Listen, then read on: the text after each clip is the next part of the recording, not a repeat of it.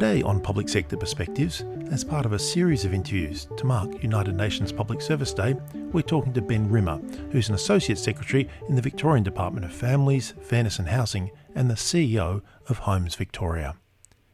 As the leader of Homes Victoria, Ben's responsible for services that provide more than 116,000 Victorians with the security and stability of a home. Homes Victoria manages Victoria's social housing portfolio. That includes public housing stock, as well as community housing, crisis accommodation, transitional accommodation and affordable housing. Homes Victoria is also responsible for the delivery of the Victorian Government's new Big Housing Build, a $5 billion program announced in 2020 that will create 12,000 new homes across the state over the next 4 years. 9,000 of those 12,000 new homes will be social housing, and that'll increase the number of social housing homes from 80,000 to almost 90,000 units in 4 years, which will be a dramatic increase in the rate of social housing construction in Victoria. Housing is one of the most complex and important areas of public policy, and we could spend a whole program talking about some of those challenges. But Ben Rimmer is also someone with a unique perspective on public administration. He's worked at senior levels right across the Victorian and Commonwealth public services, including the Departments of Premier and Cabinet and the Departments of Prime Minister and Cabinet, working on social policy, Commonwealth state reform and service delivery.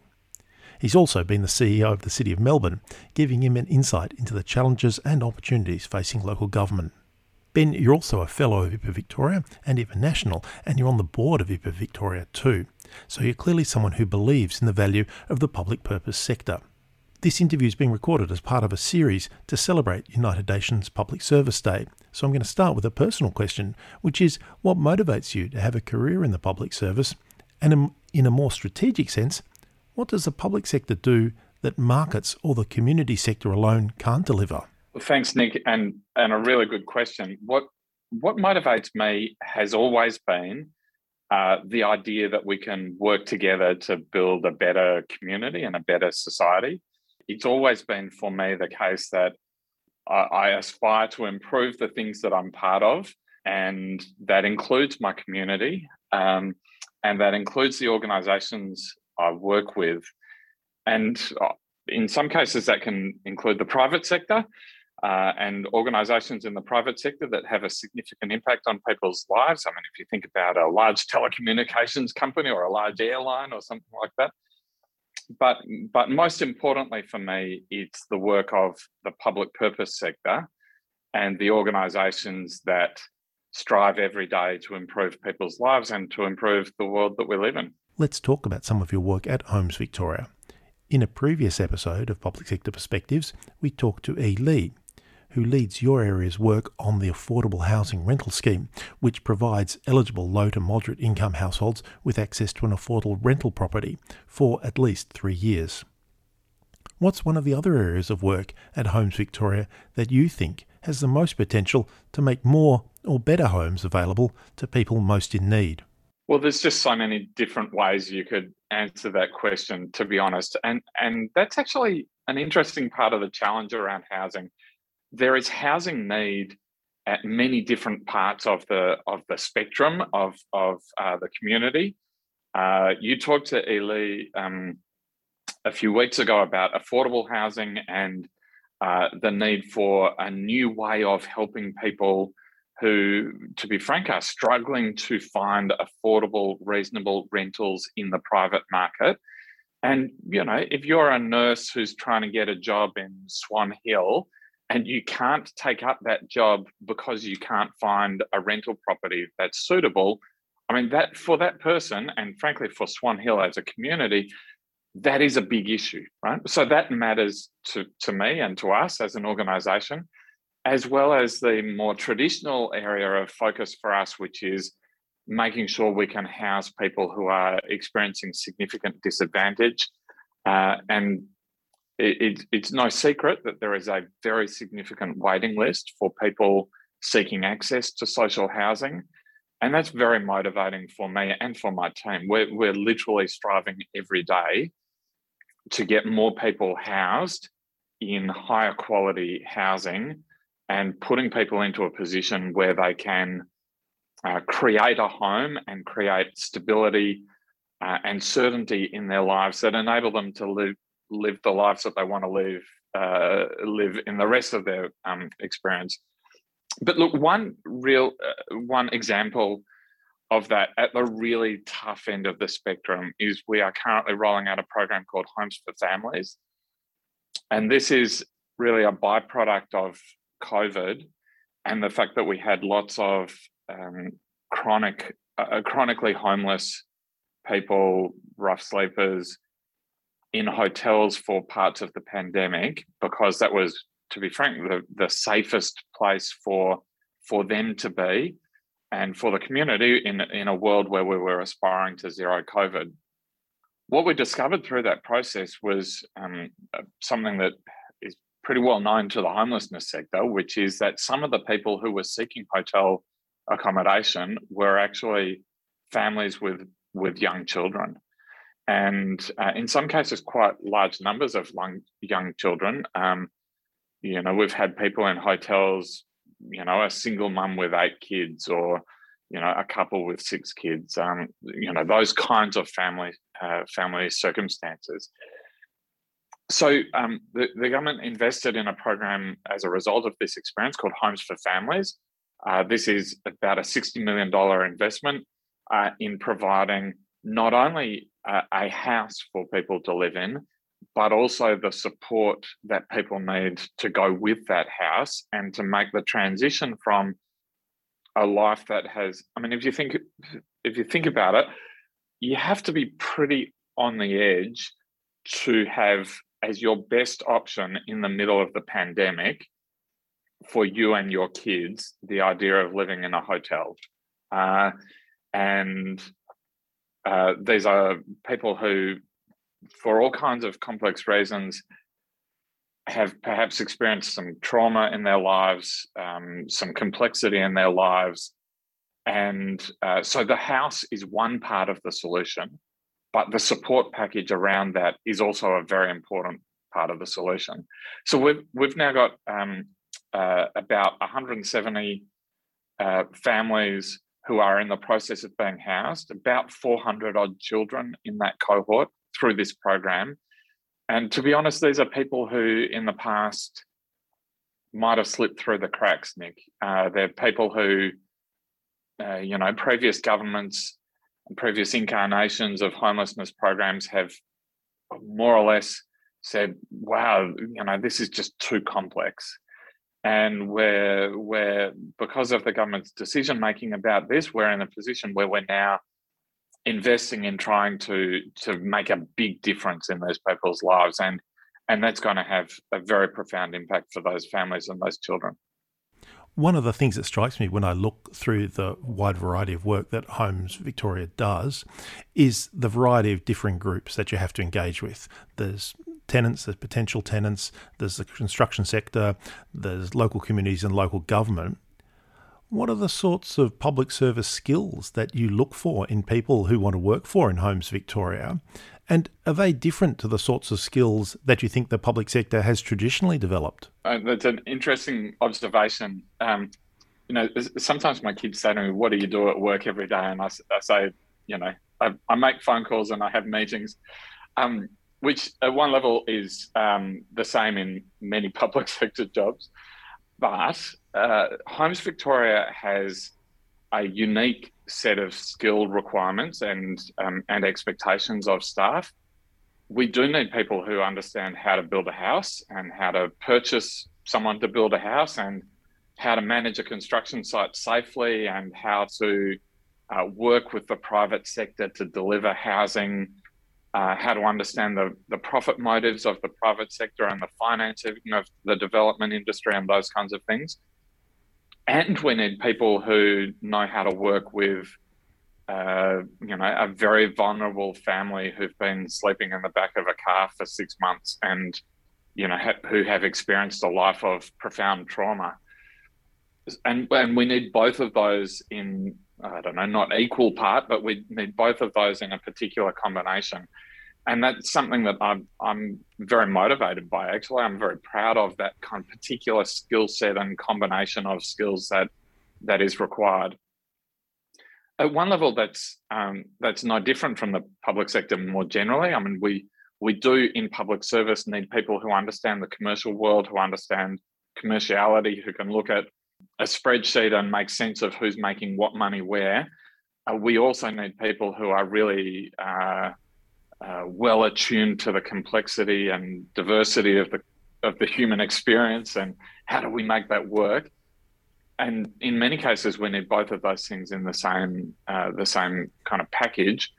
But it is, it's not always been the case that all parts of the public service are good at that full variety of issues and approaches. So, I guess if you think traditionally, there's a bunch of people in the public service who are more commercial, or kind of the treasury type commercial division type people, and a bunch of people who are more interested in social policy, the social worker type people, if I can kind of put it in crude terms. And increasingly, we actually need combinations of skills and experience right across that spectrum. A lot of people listening to this discussion will be people who work in the state public sector. How did working in the Commonwealth and local government sectors change the way that you work now that you're back in the state sector? Well, I guess I've always been a believer that diversity and experience matters. I'm lucky enough. I sometimes say that I've got the quinella. I've worked in private sector, not-for-profit sector, and all three levels of government. And I've grown from each of those experiences. And, you look at a problem from lots of different angles. The Commonwealth tends to underestimate the skill and capability of the state public services and the complexity of the issues that are dealt with every day by the state public services. And particularly, I might say, in the area of the Department of Families, Fairness and Housing, and to some extent, justice and community safety, where the Commonwealth, I think, as a general rule, doesn't really understand the complexity of service delivery in very, very disadvantaged, very complex circumstances. So an example of that is the interaction between the National Disability Insurance Scheme and the Justice Scheme and the Housing Scheme and the residual state responsibilities for disability, which are actually very complex every day for a small group of clients who have some pretty complex and extreme circumstances.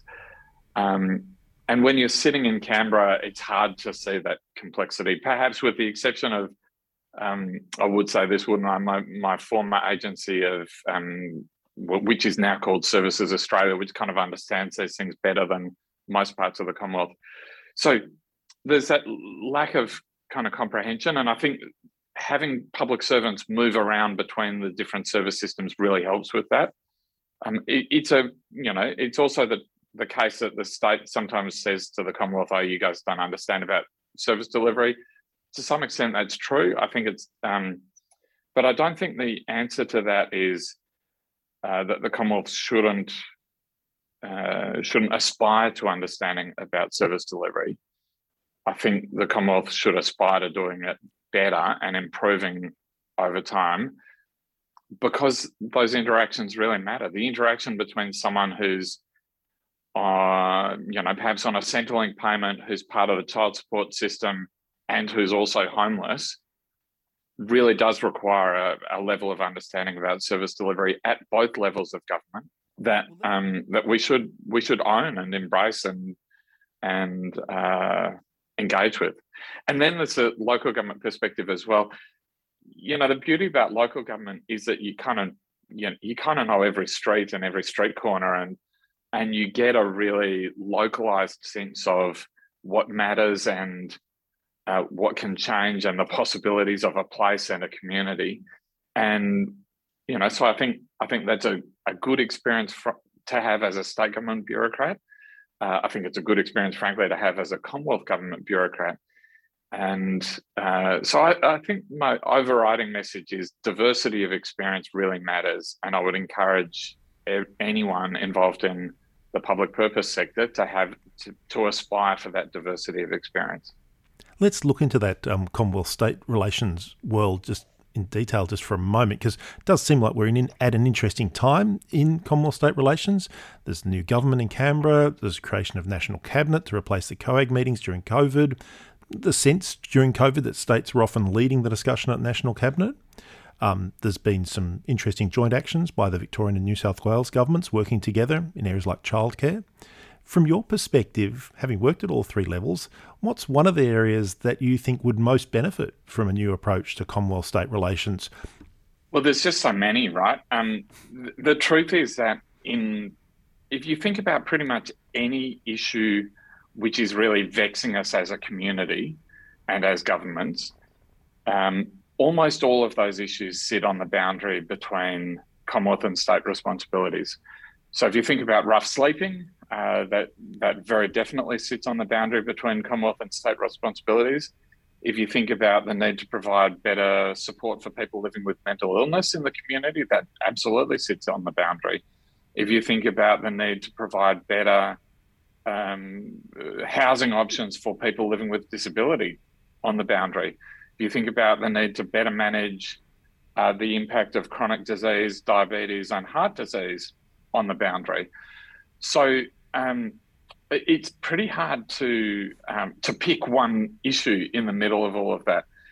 The one that I really, if I had my tuppence worth, I mean, I think there's some obvious ones that we need to get better at, right? Like health, mental health, the ongoing implementation of the National Disability Insurance Scheme and those kinds of things. The one that I would really love to do better is the interaction between Commonwealth service systems and state service systems for people experiencing very significant disadvantage, and in particular for children experiencing very significant disadvantage. If you think about the work of the child protection system, or people experiencing, or children and families experiencing profound housing instability, they are or should be involved in the childcare system, which has Commonwealth funding. They are or should be involved in the training and employment systems, which have Commonwealth funding and service delivery.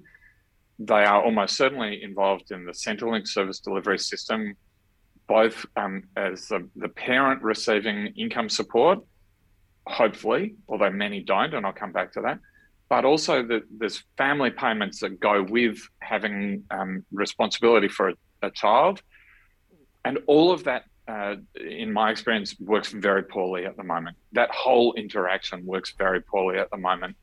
And look, it's probably something that is, it's more at the 3, 5, 7% of the community end of the spectrum, rather than the 100% of the community end of the spectrum. But these are areas of government involvement where, if we get it right, if we invest early, if we invest with a really strengths-based, medium-term outcomes focus for the well-being of that family, what we'll see is actually lower service delivery costs into the future, a more equal and inclusive society, less disadvantage, and a whole range of other valuable benefits. I mentioned the Centrelink service system and income support before. One of the things that astounds me is, if you go out on the streets of Melbourne right now and interview rough sleepers, as Tony Nicholson did a few years ago, 50% of those rough sleepers have an active job search requirement under Commonwealth policy settings. So if you think about what this means, that means that effectively, in order to get income support payments, people who are without a house and who are sleeping rough have to prove to Centrelink every week or fortnight or whatever, and all of these rules are changing at the moment, obviously, but basically have to prove that they are meeting their requirements, or that they should be excused from meeting their requirements. And if they don't, they fall off payment, right? And so, of course, what that means is many people do fall off payment, which means that I think the stats are that there's up to 10% of people experiencing rough sleeping and homelessness are getting no income support at all. Okay? So they are literally living off nothing, living off charity. And in the complexity of their lives, the challenge of getting back onto payment is so profound that it's an insurmountable barrier. And I just think that's something that is, well, to be honest, I think it's atrocious. And I think we should be capable of working together across the Commonwealth and state boundaries to improve that.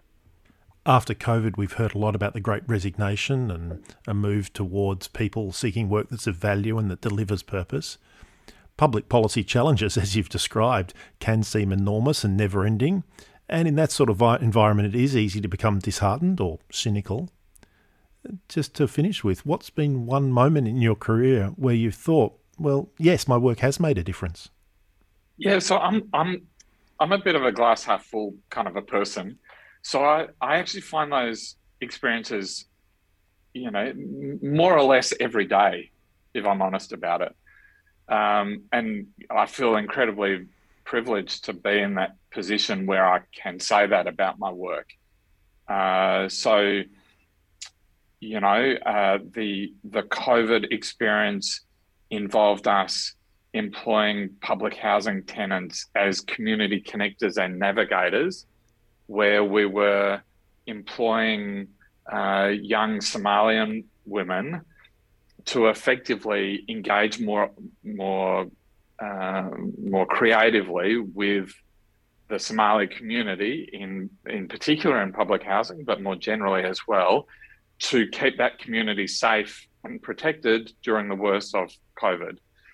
That was just brilliant. I've talked about the Homes for Families program, and honestly, every time one of those families gets housed, I just get a real buzz from the work that we're doing and the work that we're doing in supporting government. But at different points in my career, I've had that same buzz from other experiences. I was lucky enough to spend some time working in Cape York a long time ago, and working with elders and communities up there was incredible. Working for the Prime Minister's Department involved some of that same buzz. Working for different parts of state and local government has had that buzz. So I find that experience in lots of the work that I do, and I really try and encourage my teams to see that that benefit from the work that they're doing and the upside that they're creating in the community, because it is a great part of being part of the public purpose sector and having that kind of impact. Ben Rimmer, thanks so much for being on Public Sector Perspectives. Thanks very much, Nick.